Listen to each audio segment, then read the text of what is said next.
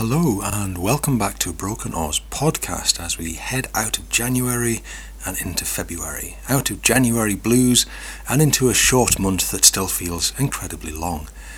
Just a note, as always, to say that if you enjoy our podcast, if you like what we talk about, if there is a nugget of wisdom that you take from it, or if you generally just want to support us and want us to do well in life and in podcasting, please feel free to visit our Buy Me a Coffee page and maybe stand us a coffee if you've enjoyed it, or if you want to pick up some training materials, some plans and some ideas, they're also available there. Your support helps us to keep going, and while some of you might not think that that's a good thing, it is really. And we'll see if we can go like that. Right, so shall we dive in? Let's just do it. Let's just dive in. Give it a whirl and see what happens. Right, ladies and gentlemen, welcome back to the Broken Oz podcast with myself, Dr. Lewin Hines, and my esteemed colleague, Dr. Aaron Jackson. And we're just going to have a chat about a few things today. Rather than inviting a guest on, we should probably actually talk about like the plan for guests going forward, because there's possibly a few snags that we've kind of hit on that one. But we'll talk about that in a second. So, Aaron, how's your January been so far? I never get tired of you calling me your esteemed colleague. It gives me a warm glow inside. So thank you for that. That's very kind. My January has been interesting.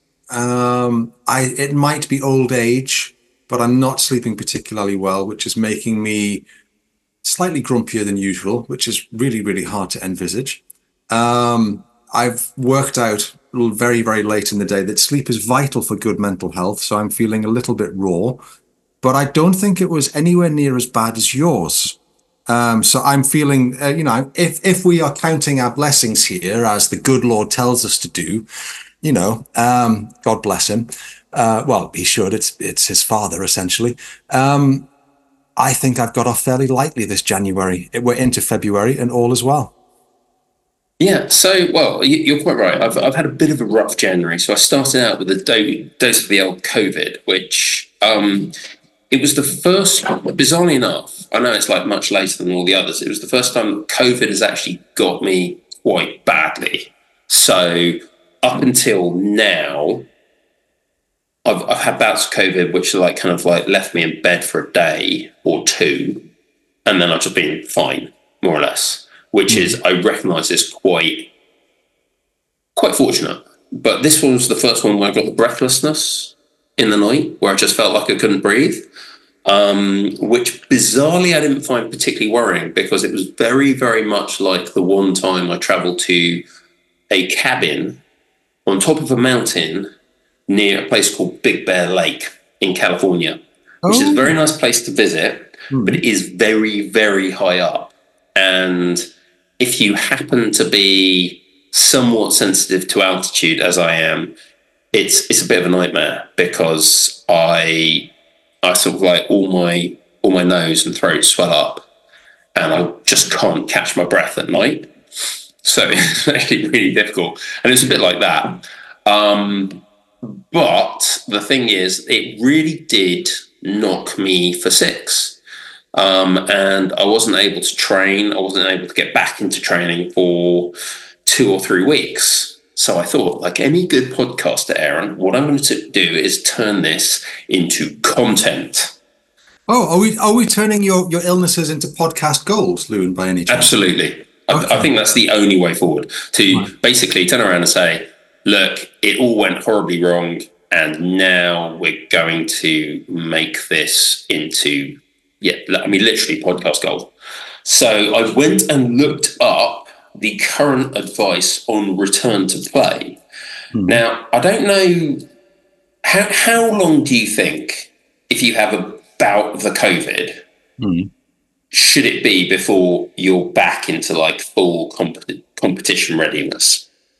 This is a bit of a loaded question, because I got COVID and it was initially quite mild, but the symptoms kept returning, and I ended up not really being back in play for about 2 years. But that's largely because every time I thought I was better again, I went, I'm going to go and do what I used to do. And I would go and put on my running shoes or whatever and try and do a run. And 100 yards later, be wheezing against a lamppost and vomiting violently. So I'm guessing there is a graduated return to play protocol that I did not follow particularly well. There is, and I would like to quote Di Binley at this stage, one of her greatest and wisest quotes. And Di has many, many great and wise quotes, but one of the best one is, one of the leading causes of death for older gentlemen is acting like they are in fact younger gentlemen. Are we now what would be classed as older gentlemen? We are not older gentlemen. We are, if not senior citizens, certainly mature, so we say. Yeah, maybe not mentally and in terms of our emotional development, but definitely physically. Yeah, so I mean, realistically, my assumption was that after a sort of like significant bout of COVID, you weren't going to be back on it for a month. Okay. However, the official, this is the British Association of Sport and Exercise Sciences, which is BASES. They've come out with a little thing that says, and everything is like based on the fact that you're going to try a bit more. So you're going to push yourself, see how you feel. Push yourself, see how you feel. And they kind of say that you can just keep going forwards until you run into what they call a red flag, and then you go back a step. And then you spend like a minimum of a certain number of days at that step. But if everything goes well, they reckon you can be back to kind of like getting ready for a competition within 10 days. Okay, because this isn't a return to exercise protocol. It's a return to competition protocol, isn't it? Yeah, essentially. I mean, or it could be a return to competition training. I don't think if you've had about the COVID and then you've had like 10 days getting back into it, you're going to be like 100% ready for a competition. But I think this is like, you can still compete as long as you don't have any of these signs and symptoms. Right. Now, I think that's a little bit light, but they do have that's a little bit optimistic, but they do have like very, very clear markers for all of these things. And so they start with stage 1, which is this is anytime you have below neck symptoms, it's just like move around, don't be completely static, but just like walking. What they call it is the walking and the activities of daily living. So going to the shops for a pint of milk. Of course, because we on Broken Oars podcast know exactly how much we are in touch with the working man. We know exactly how much a pint of milk costs because we regularly walk to the shops to buy one. Indeed. Okay. 59p at the co-op. Yeah. However, I think you'd be vastly better off if you went for the 4-pint option. Because, yes. It's like bigger and and you don't have to go back there as often. Yeah. And given the amount of coffee I drink, I get through quite a lot of milk. But so you can do that as soon as like the symptoms are like below your neck. That's like that's the big thing. It's like stop anything that resembles training. Once they move away from that, and they basically say 5 days on that. Okay. So it's like don't try anything outside of that. Once you are above neck symptoms, you've got light activity. So after 5 days, or if your symptoms are not below the neck. So if you have a sore throat and a stuffy nose, you can still do these. If you have any kind of cough, if you have any kind of like nausea or difficulty breathing, can't do these. So they've got light activity once you are recovering from these symptoms, which is walking, light jogging, stationary cycle, or light resistance training. And you have to maintain a heart rate of less than 70% of your maximum. it helps if you know what your maximum is, Yes. as the old 220 minus your age thing is not necessarily the best way of working it out. But as a rule of thumb, if you really need to, I guess. Yeah. And you should also, this is quite important, they say you should only exercise for less than 30 minutes. Okay. So it's not, you can't go for like an hour UT2, even if you're monitoring it on your heart rate really closely. Just keep it like 2 lots of 15 minutes. Okay. And you should monitor this with like kind of subjective symptoms. Is it getting worse?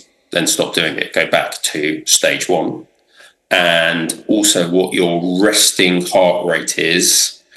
And do you feel like getting back into sport? If you don't get back into sport. Don't try and go harder.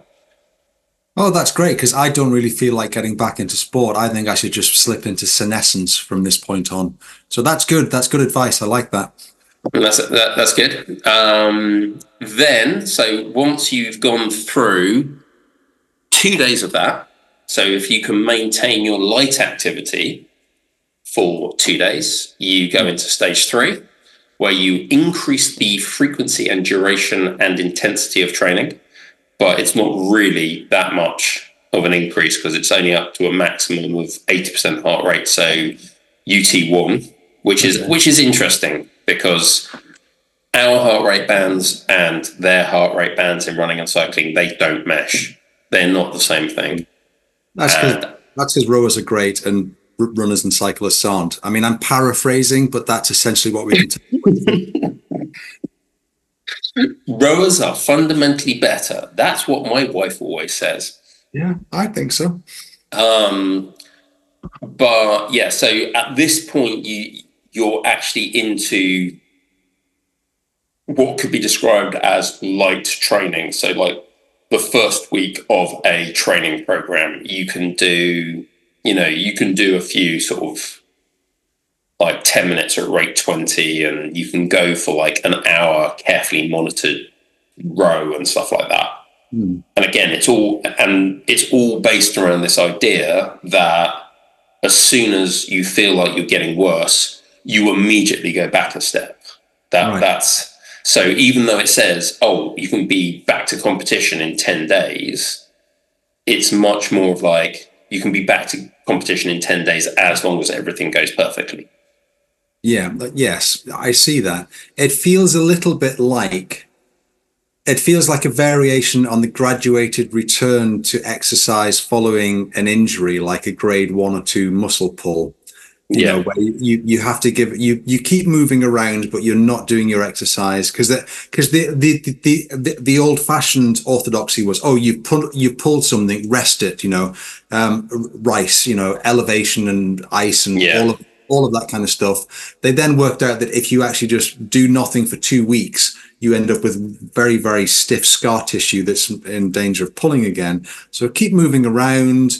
After 10 to 14 days, when the fibers start to knit, gently start to use it again, and then kind of feel your way back in from there. So it feels like the kind of protocol that we've met before, I think so. I think very much. But I think the whole thing is, if you were, let's say, a bit like you or me, and quite stubborn and quite bullheaded and quite competitive. Never been said about either of us at all.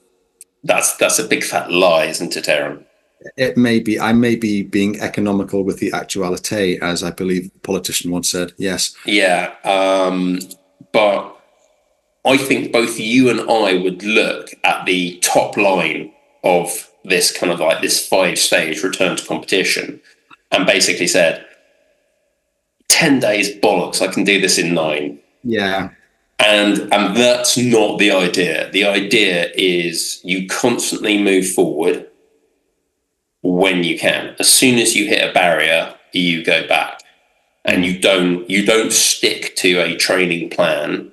You stick to a recovery backwards and forwards.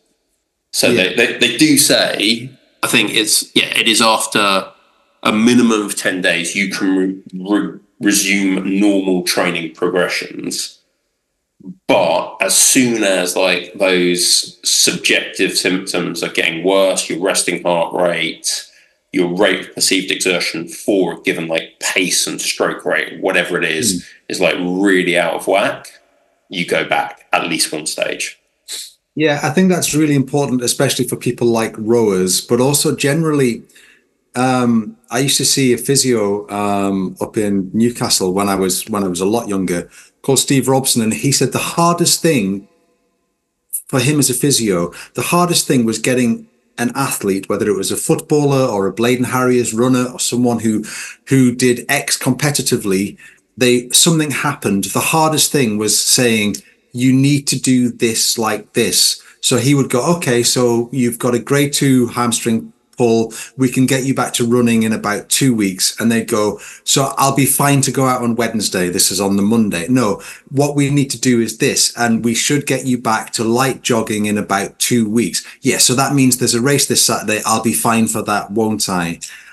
Part of the whole thing about being an athlete is not accepting your limitations. And by progressive training, you can move your limitations somewhat. You can start to push them.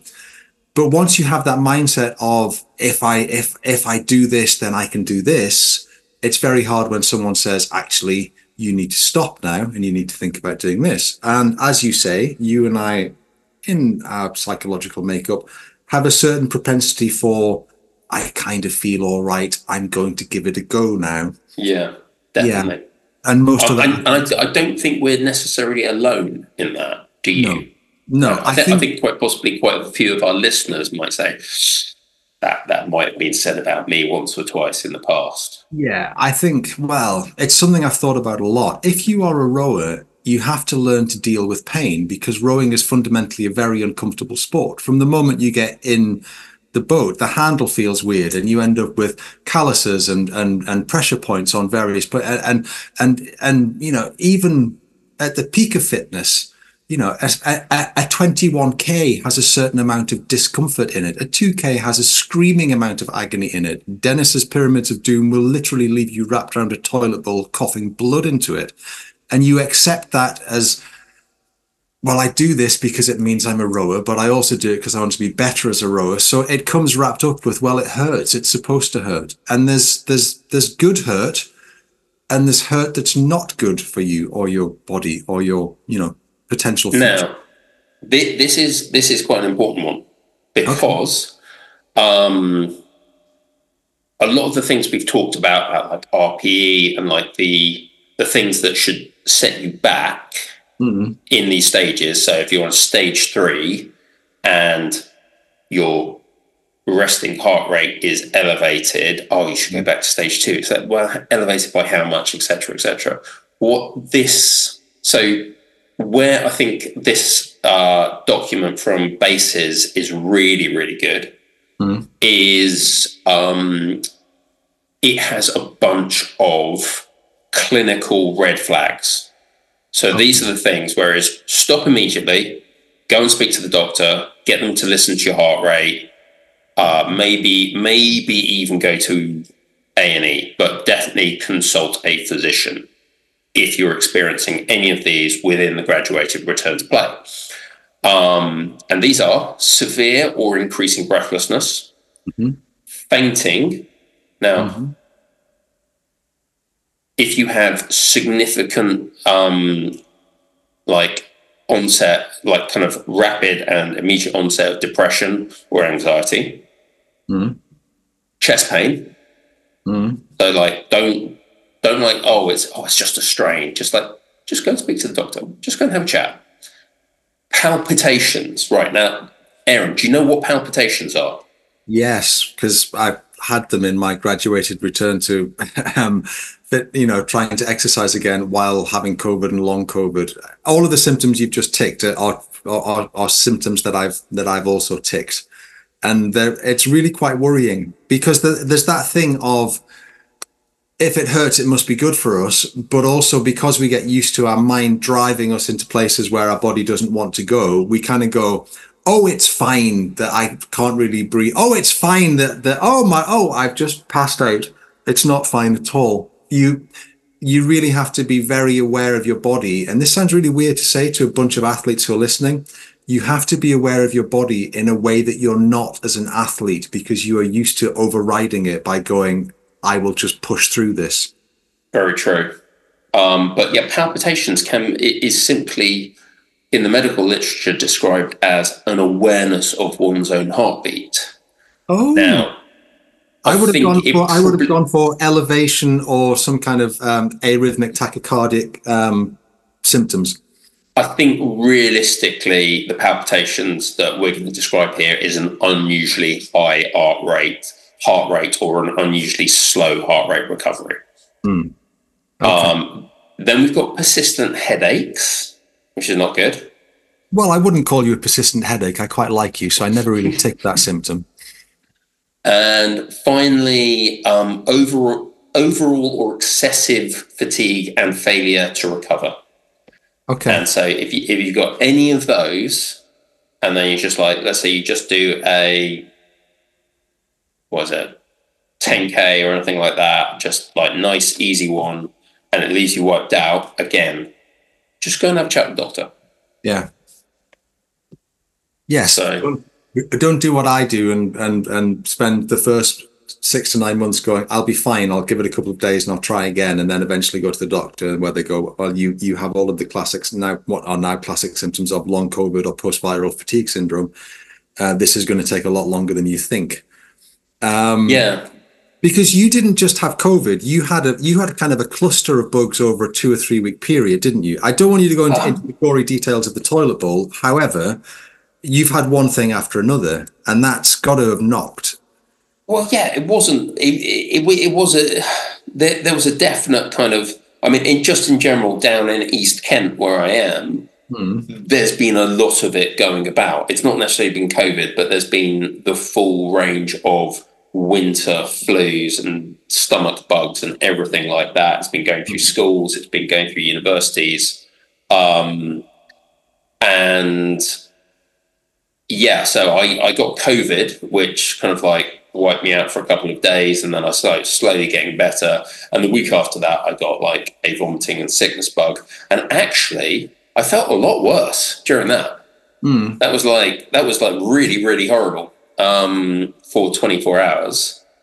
And yeah, so it was a lot of different things. So full on bit of the old post-viral fatigue syndrome, which is slowly going away. I'm actually getting back into it.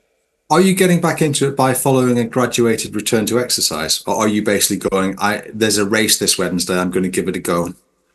I am definitely following. I'm definitely obeying the categories that I've been set. I'm not at full training. I did the first kind of proper piece of work this week, which has been about 3 or 4.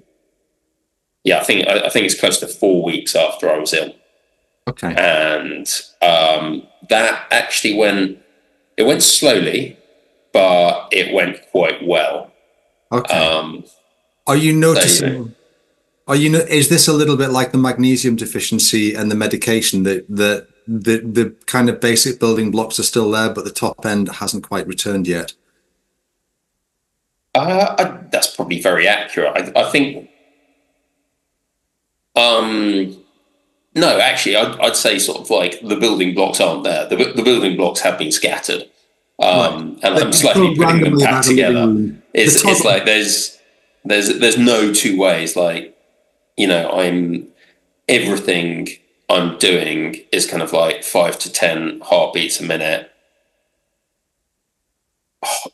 Harder than it was in December, when everything was going incredibly and wonderfully swimmingly, and I was no longer magnesium deficient. This is just like a classic example there, and I hope you realise this. We are discussing our accumulated health crises. We are mature citizens now. It's incredibly depressing, because. Actually, it reminds me of something my grandma, who lived to 96, said, which is, when I look in the mirror, I wonder who the hell is that old person looking back at me. I still think I'm 18 in my head. It kind of creeps up on you and then smacks you across the head to do the years. Were you performing well in December also because you were eating phenomenal amounts of Stollen, and maybe you should consider that as part of your graduated return to play? I'm out of Stollen. They're not selling it anymore, the bastards. No, I do actually. This is an important question that I don't think sports science pays enough attention to. Is marzipan-laden cake actually a sports nutrition product? It's a question we should have asked Andy Beetroot. I am of the opinion that his work would be much more widely known if he'd shown a direct link between performance and cake. But it is that thing of rowers get to eat cake and cyclists don't, and we have a much happier time because of it. Yeah, basically. I do think that kind of, the pro-cake nature of rowing, I think, is a major plus for our sport. And I do sometimes feel a bit sorry for the cyclists out there who have to have black coffee and a wafer. Yeah, but let's not feel too sorry for them because they are, after all, cyclists. And rowing needs all of the help that it can get, really, because even though you and I extol the virtues of rowing, we're not in a great place as a sport, are we, at the moment? Right. Okay. So yes, I've been having a look at the figures, and so everything that I say in the next kind of like 10 to 15 minutes on the podcast has to come with the caveat that it comes from a survey that is conducted on an almost constant basis. This is the Active Live survey from Sport UK. And it's a very, very big survey. It speaks to about 300,000 people a year, one way or another. So on the internet, or they fill out a form and they send it back in the post. And it talks to them about what they've been doing activity-wise for the past year. So it'll say, have you done this in the past 28 days? Have you done this in the past 6 months? Have you done this in the past year? And it is one of the most comprehensive surveys that's done. To give you an idea, the crime survey of England and Wales, which is probably the most comprehensive, only speaks to, I think, 700,000 people a year. So it's of a similar thing. So whenever you say, government isn't taking like activity and stuff like this seriously, yes, they are. Several governments have been doing this. It was set up under the last Labour government. It has been continued through the current Conservative government. Governments, or at least their civil servants in the Department of Health and the Culture, the Ministry of Culture, Media and Sport, are actually taking activity quite seriously. They are talking about it. But the problem is, because very, very few people row in the grand scheme of things. We're a niche sport. We are a niche sport. We are the best sport, but we are a niche sport. What it means is that when you ask people questions, you can get the answers. You can struggle to get accurate results, and the only sort of like really good thing to look at is the trends of what people are doing. So if I say, for instance, in Checks Notes, between May and May in 2016 to 17, 192,700 people said they had rowed at least twice in the last 28 days on the water. That is arguably, it might be 250,000, it might be 150,000. All we can really say with a fair degree of certainty, it was a lot more than the number of people who went rowing in between May and May in 2020 and 2021. It was almost 3 times as many people. And since then, it's kind of an upward slope, but it has not recovered. And when you think that 500,000 middle-aged men between the ages of 40 and 50, so men like us, turn out every Wednesday night to play at their local five-a-side, pretty much week in, week out. We are a niche sport in many ways. And thinking back to some of the things we talked about with Michael Cannon about some of the issues facing clubs, some of the things we talked about with Mark Davis about some of the issues facing rowing, while we are wonderful and there is a joy and a poetry to moving a boat well through water, it's a sport that demands a lot of time to do, but also a lot of time to get good enough at it to want to do it, if that makes any sense. Yes. If you're someone who's kids at home, sorry. No. I'm going to say that I think one thing that we could do is have non-elite boats. I really do think there is something to be said for like training. So they're out there. They look a lot like coastal fours, but they're wider, they're more stable, they're heavier, and they're just training coxed fours. You mean like a C-class sort of thing? Yeah, essentially. Yeah. And they're much, much easier to row. They don't wobble all over the place. You can take them out in rough or windy conditions, not rough conditions, and you don't have any worry about whether or not they're going to like tip over or get swamped or anything like that. And people can learn to row in them, and you can row really quite well and have fun rowing and get some exercise rowing outdoors. And I think that not enough is made of those, because I think those boats they're much easier for people who just want to row once a week. Yeah, I think there's a snob value to, I'm taking a fine single out. We're going out in our four. We're going out in our quad or in our double. And, I'm lucky enough that I have a reasonable amount of technique, if not fitness left, that's okay. I can kind of do that. But if you're a novice who's just done a learn to row course, and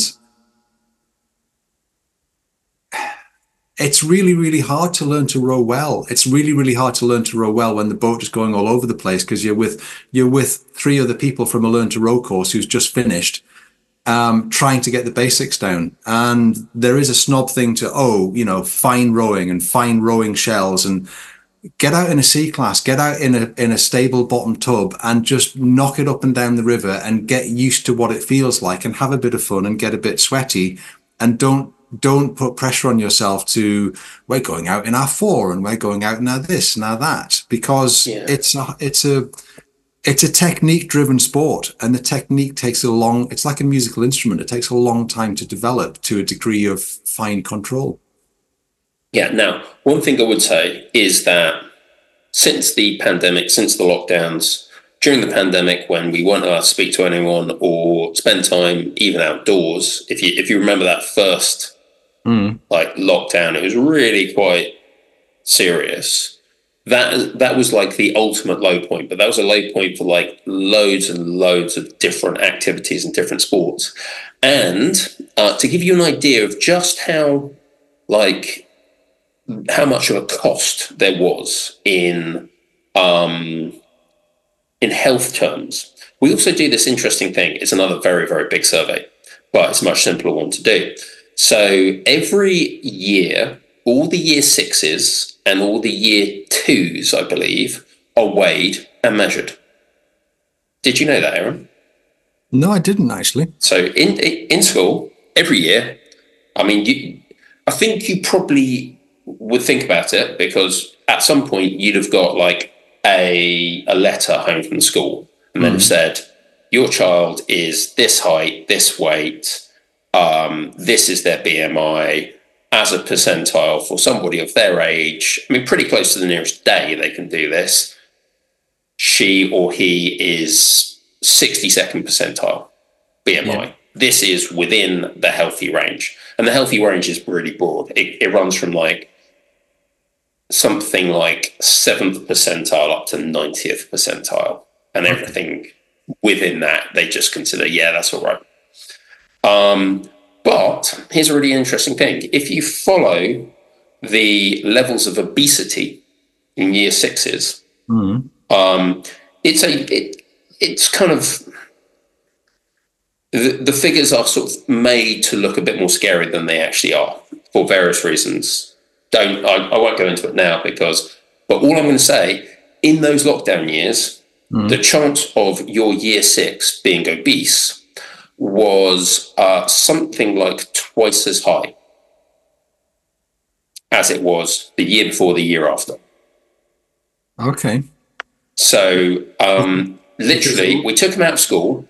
Yeah. We put them in the house, say, you're not allowed to run around. You're not allowed to go around to your mates and have like sword fight Nerf battles, or you're not allowed to spend all day making dens and whatever it is, whatever kids choose to do with their friends. And also some adults. I'm just throwing that out there because I quite like sword fight Nerf battles in dens. It's a positive. I'm a big believer. But it dramatically made kids fatter. Yeah.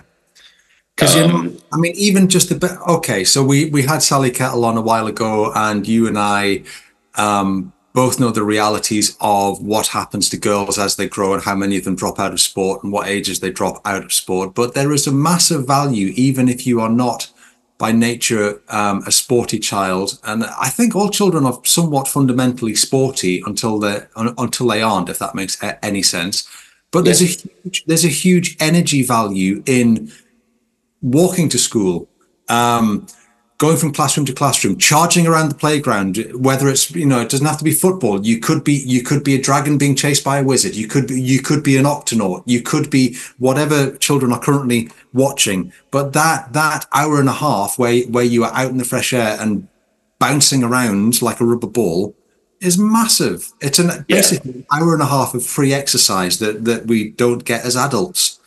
And much as I will give Joe Wicks full props for his efforts during the lockdown, it is not replaced by a 20-minute aerobics session in front of the TV. Once a day. Not. A burpee is a burpee, and it's a fine and noble exercise. And the Navy SEAL thing of 100 burpees in 10 minutes, they are basically pussies because anyone can do that. I've done it. I've done it, and I'm not a Navy SEAL. I've seen a SEAL. Maybe he belonged to the Navy. I don't know. Maybe he was trained to eat single scullers by someone from the Royal Andrew. I've no idea. But yeah, you just want to charge around and just be a child, even as an adult. Yeah. Anyway. So I would say that is a very clear kind of indication of the costs of lockdown. I'm not trying to make a political point here. I'm just saying, like, lockdown, pluses as well as minuses. It wasn't like a straightforward decision. But the absolute nadir of people sort of like having rode at least twice in the last 28 days was May 2020 to May 2021. Somewhat unsurprisingly, it has since more or less doubled then. But the problem is, it's been on a steady downward decline. Now, we've only got figures going up to November 2021.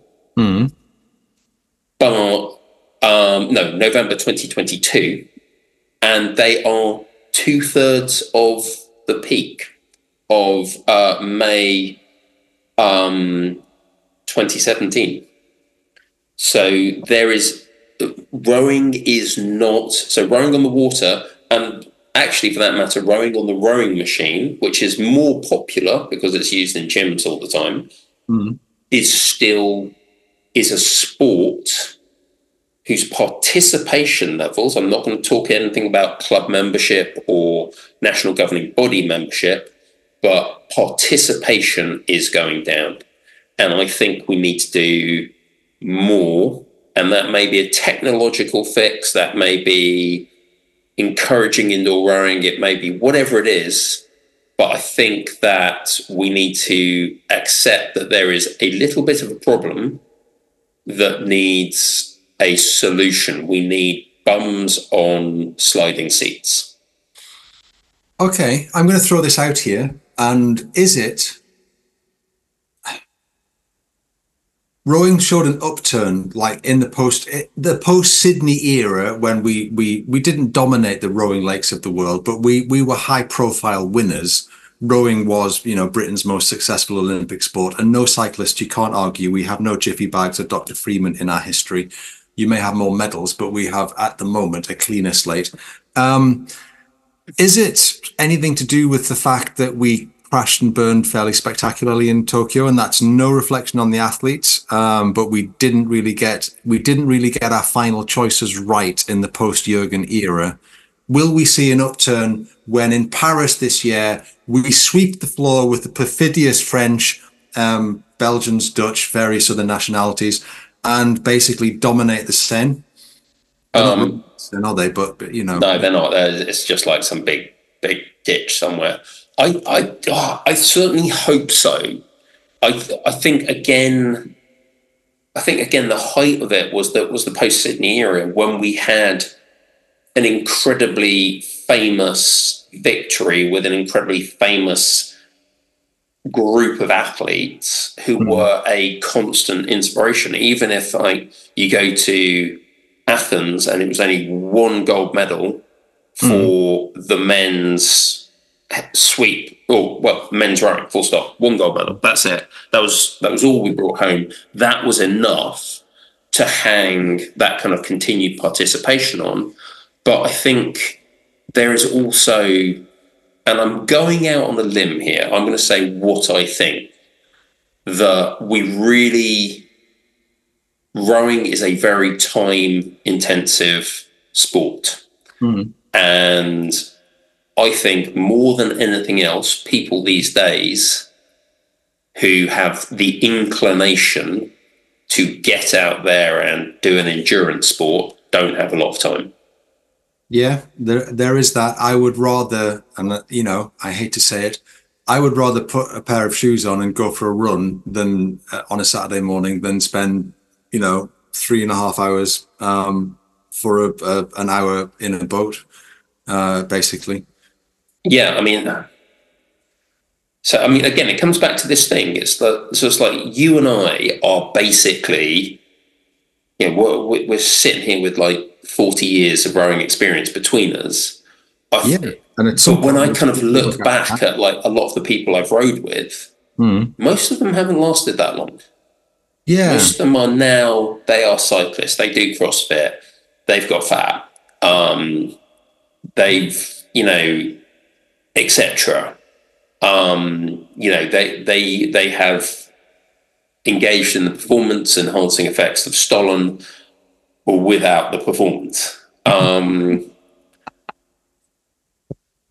I think we're quite rare in that, and sort of possibly slightly naive in that idea that sort of like, we are literally going to go rowing forever. Yeah, I had a break from the sport when I was in Sheffield for various reasons, but yes, it's odd. This comes back to something we've talked about with regards to do lifer rowers have a certain psychological proclivity or affinity with smacking a boat up and down a river in the early morning? We should probably get in touch with a psychologist who's worked with rowers and ask if there is a common denominator there. The other question... Or are people just mad? Is that what it comes down to? It's like, you're just bonkers. All just bonkers, probably. But there's also the other thing of, and this comes back to what Michael Cannon was talking about, and also at...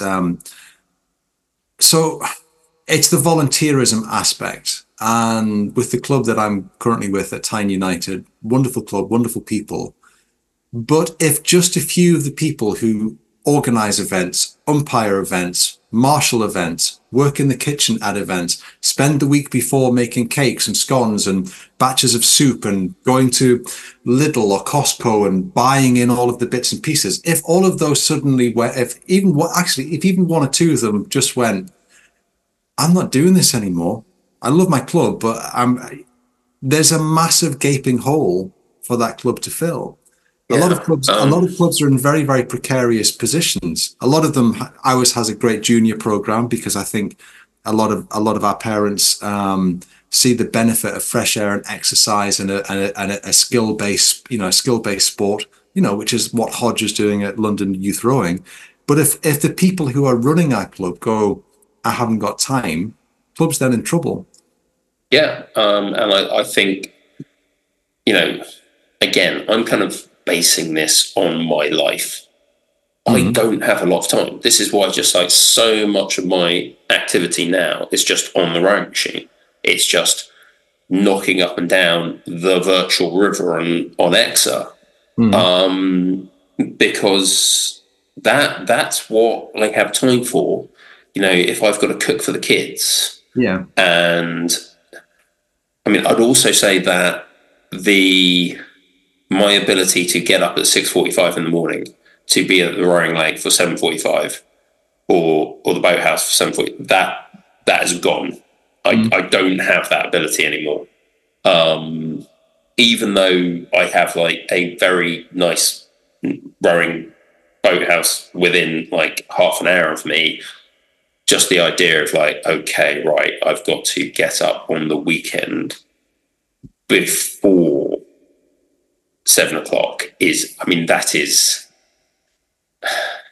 painful. I lose enough sleep during the week when I'm working and have to be up on time. And the idea of not catching up on the weekend is really quite hard. Yeah. And there's also that thing, and we are of an age, and I think we both talked about it privately, where the days of, you could wake up at 6:00, do a session before work all day, go back to Agecroft, do another session, then go out for a bite to eat, a movie or a coffee, roll into bed at 10:30, fall into deep and dreamless sound sleep for 8 hours, get up and do it all again and repeat has gone. I think, as a lot of the evidence shows, as you get older, even without various medical complications or life pressures, sleep becomes something that can be a bit more hit and miss, if not just downright insomniac about it. Yeah, it can be very, very hard. And yeah, so I don't quite know, but I'm going to throw out ideas out there. Starting training at 10:00 in the morning. Easier boats for people to row. So like kind of, what did you call them? C-class boats. Yeah, we've got C-class boats, which the learn to rowers use, and also tend to be rowed by other rowers once a year when the club does the Newburn to Tynemouth row, which I think is about 26k. Sounds about right. 26 kilometers. Yeah. So basically you row from the boathouse at Newburn all the way down to the North Sea and Tynemouth Rowing Club once a year, which is, fun. Also not an experience not to be repeated. It's bloody awful. You cross the finish line and then you carry on rowing for what feels like another 7 hours until you reach Tynemouth Boathouse. So not really very... Yeah, so C-class, coastal class, basically. Yeah, C-class. Yeah. It's basically like what they used to call an Oxford tub. It's got a wide bottom, and there's nothing wrong with a wide bottom. Let's not talk about wide bottoms. Let's just not go there, Aaron. As Spinal Tap once sang in the classic song "Big Bottom, Big Bottoms, Big Bottoms." Talk about big bottoms. My girl's got one, and that could be a C-class boat. Indeed. So are you going to? You're going to keep tapping out on the rowing machine because it is a good thing to do. Are you going to look at other sports? Oh well, okay, right. So this has actually been. So I principally have 2 New Year's resolutions. Do you have any New Year's resolutions? Utterly cheesy though they may be. I have several, but one of them is not to have New Year's resolutions. But yes, I have some. There are some things that I would like to do. Okay. And I'm guessing that you've made some. Are you going to? Well, I have 2. Okay. One is get more sleep. So go to bed at a sensible hour, and therefore not feel like I cannot exist without coffee. So there's that one. The next one is I'm going to get to around about April, May, then I'm going to radically change my training, because I have been going nuts on what could be straight line sports for about 20 years. So I've been a rower, essentially for 18 of those 20, call it 16 of those 20 years. You were a since swimmer. 2004. You were a swimmer. I was a swimmer before that, so that was another straight line sport. It's like, how fast can you go in a straight line? In between the times when I haven't been a rower, I've mostly been a mountain biker or a cyclist of some description. Or an alley cat racer around Manchester. Yes, but after being asked about that by the police, I no longer discuss these matters. It's a long time ago, far away. What I'm going to do is, around April, May, I'm going to change my training radically. I'm going to be training no more than 4 times a week on the rowing machine, and I'm going to be training for sprints. So I'm going to be training for 500 metre and 1,000 metre in 1 minute. I'm going to see how well I can go for those. Okay. And given that I'm only going to be training like 3-4 times a week, I am going to try another sport. Okay. I was already sitting down. You could have given me some warning on this. So I made sure I was secure on my seat. Can I ask a question, Lewin? Yes. The question isn't, is this going to be the end of our friendship? Are you going to develop ball skills? Are you going to try a sport that involves hand-eye coordination? Right. Okay. Right now, I know the kind of what Shelby said, the traditional. How should we put this? The traditional stereotypes about rowers is that they're like incredibly fit, but they can't catch, essentially. They're cack-handed. I've actually been remarkably good at some sports that involve actually spotting a ball and doing something with it. So I'm gonna try squash again. Oh, good one. And because squash is in a very similar situation to rowing. It's in decline, but it's so in the way that sort of like we're losing rowers to park run and we're losing rowers to cycling and to triathlon, and there are all these other options out there. Squash players, like the proper small ball squash, they have racquetball. And racquetball takes people away from squash. So I'm going to be trying squash and racquetball.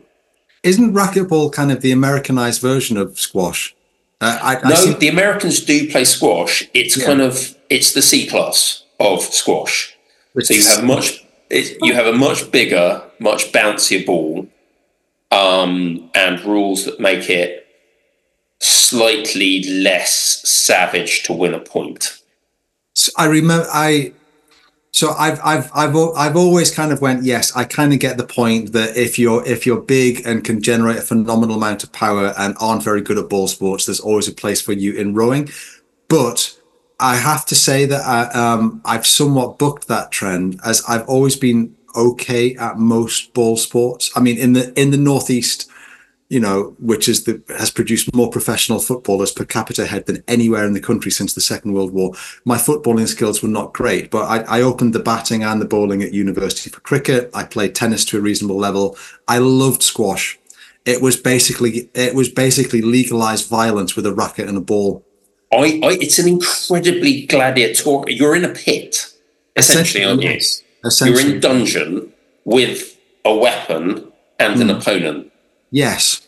And you are literally savagely beating each other with said weapon via the medium of the small rubber ball. Exactly. And there's all of those things about it's squash etiquette. If the shot is on but the person is standing in front of you, you call it, except when you get to a certain point where you just take the shot anyway and give them a bruise on in the middle of their back, or they give you a bruise in the middle of their back and really sorry, didn't see you. It's like, yeah, okay, I get this. And also it's the only other sport apart from rowing that's actually brought me close to hacking, as in terms of throwing up on the court. It gets the heart rate way up. It does. It does. And so that's one of the two options. The other one, which my children have engaged in, are you going to do a combat? Is karate. Good man. I may yet learn this year to become a barehanded killing machine. And not just of Stalin, of other people. Yes, or at least punch bags. I started doing Taekwondo when I came back from Sheffield to regain some kind of physical confidence. And I have to say, I absolutely loved it. I don't think you'll get this in karate, but the thing that turned me off Taekwondo was you have to buy into the philosophy very much so that it's the best martial art in the world, and you have to learn everything in Korean, and you have to learn the seven koans and the history of. Whereas I basically wanted to learn how to do a sidekick that felt really good. Stop a horse. Yeah. A sidekick that would stop a horse. A sidekick that would stun a horse. There's something about when it all comes out well, and you when you're doing breaking, or you're doing your breaking exercises, or you're kicking into the punch bag or whatever that someone else is holding. It's very like taking a very good rowing stroke. There's a poetry to it. So yes. I think you'll quite enjoy it. And given the length of your arms and legs, I think you'll be practically impossible to beat. You can basically okay. This has crossed my mind. I've seen the knockdown competitions, which are actually remarkably brutal. Yes. And as somebody who won one once said, yeah, in the end, it can just come down to like abuse of the other person's soft tissues, and slightly barbaric, but there we go. That's the sport. So I'm not sure necessarily if I'll take it to the highest levels of the combating thing, but I think I should try and stretch myself in a direction that isn't just kind of how hard can I work for how long. Yes. I think learning a new skills-based sport would be good, and I think something like karate, I think you'd actually really enjoy the technical aspects of it. And actually, it can be quite physically demanding, some of the sessions they do. Yeah. So, go for it.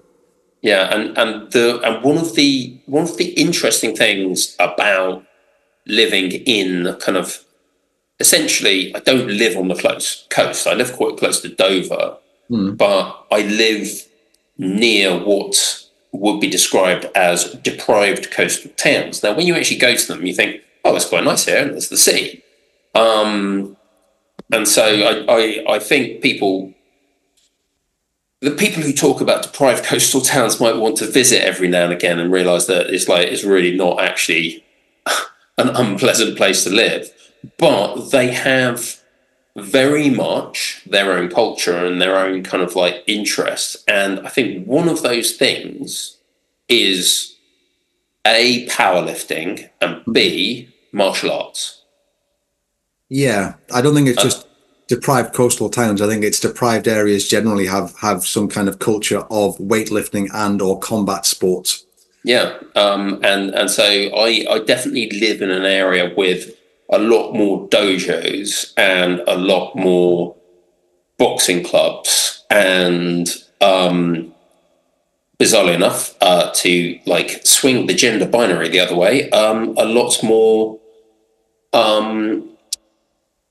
dance clubs for little girls than I've been used to up until now.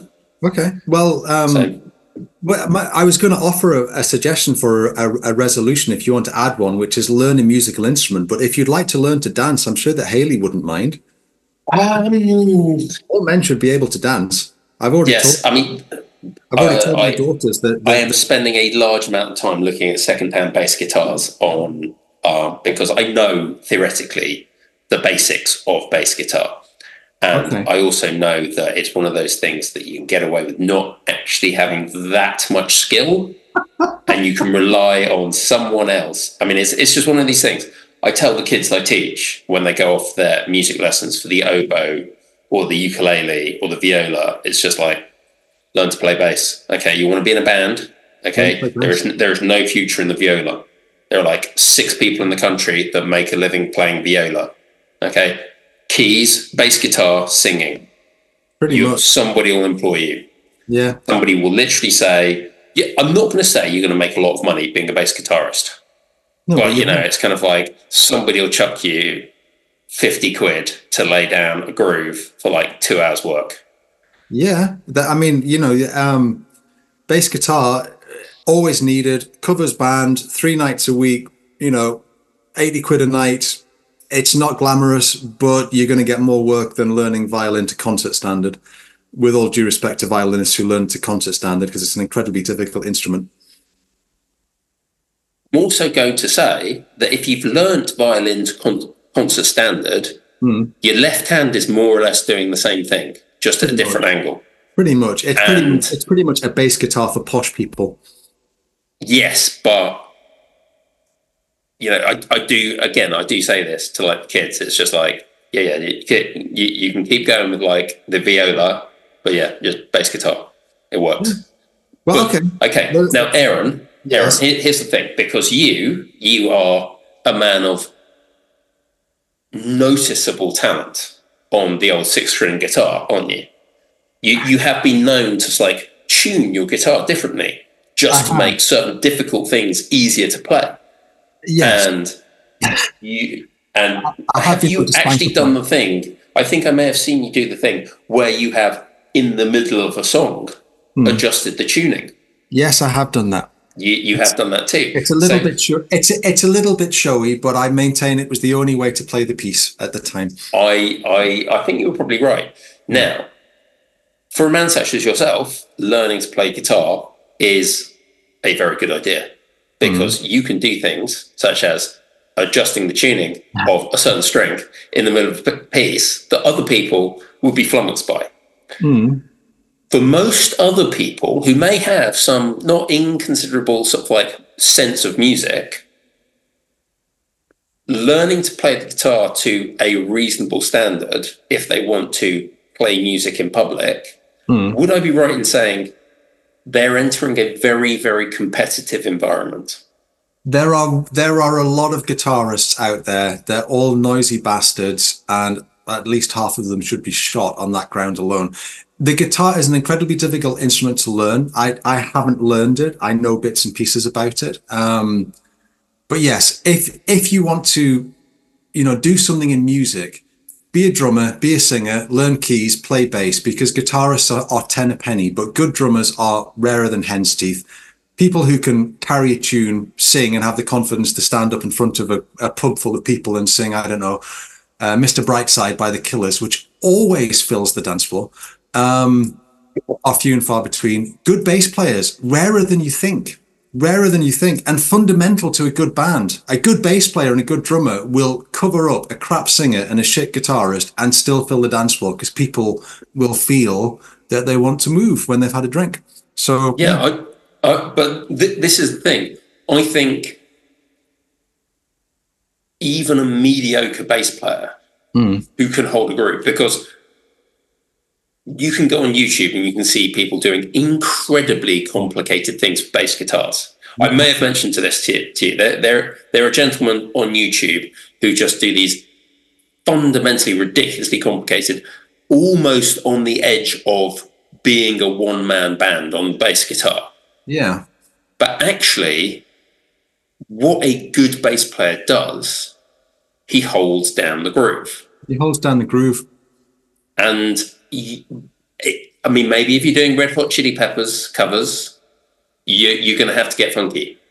Possibly. Maybe if you're in a Parliament funk covers band, you are going to have to learn your slap bass. Yes. But for the vast majority of people, if you want to just like, I want to play music in front of people, actually, bass guitar, really good option, because it's like dum dum dum dum dum dum dum dum dum dum dum dum dum dum dum dum dum. You're away. Yeah. 12-bar blues. Yeah, you are the glue that holds everything together, much like a good 7-man would in an 8. Indeed. Yes, no, it's an interesting one, but yes, I think definitely learning something new is always good. I think you really enjoy something like karate. I think squash, the only thing I'd say is at our tender age, as we get older, that kind of twisting, turning, leaning, give the ligaments and tendons a chance to get used to it. This may be why I'm going into the racquetball thing. Okay. It doesn't require such dramatic changes of direction. Okay, fair enough. But yes, and learning a musical instrument, because then, next time I come to visit and we have to play Under the Sea for your children, you can join in with me. So there we go. I think that pretty much sums up this fortnight's Witterings. Yeah, and as Witterings go, we do some of the best Witterings that are out there. So, please like, subscribe, and buy us a coffee because, well, Lewin isn't sleeping, I'm not sleeping, so what's one more coffee among friends? Indeed. Ladies and gentlemen, thank you very much for listening. Stroke side holding, bow side out.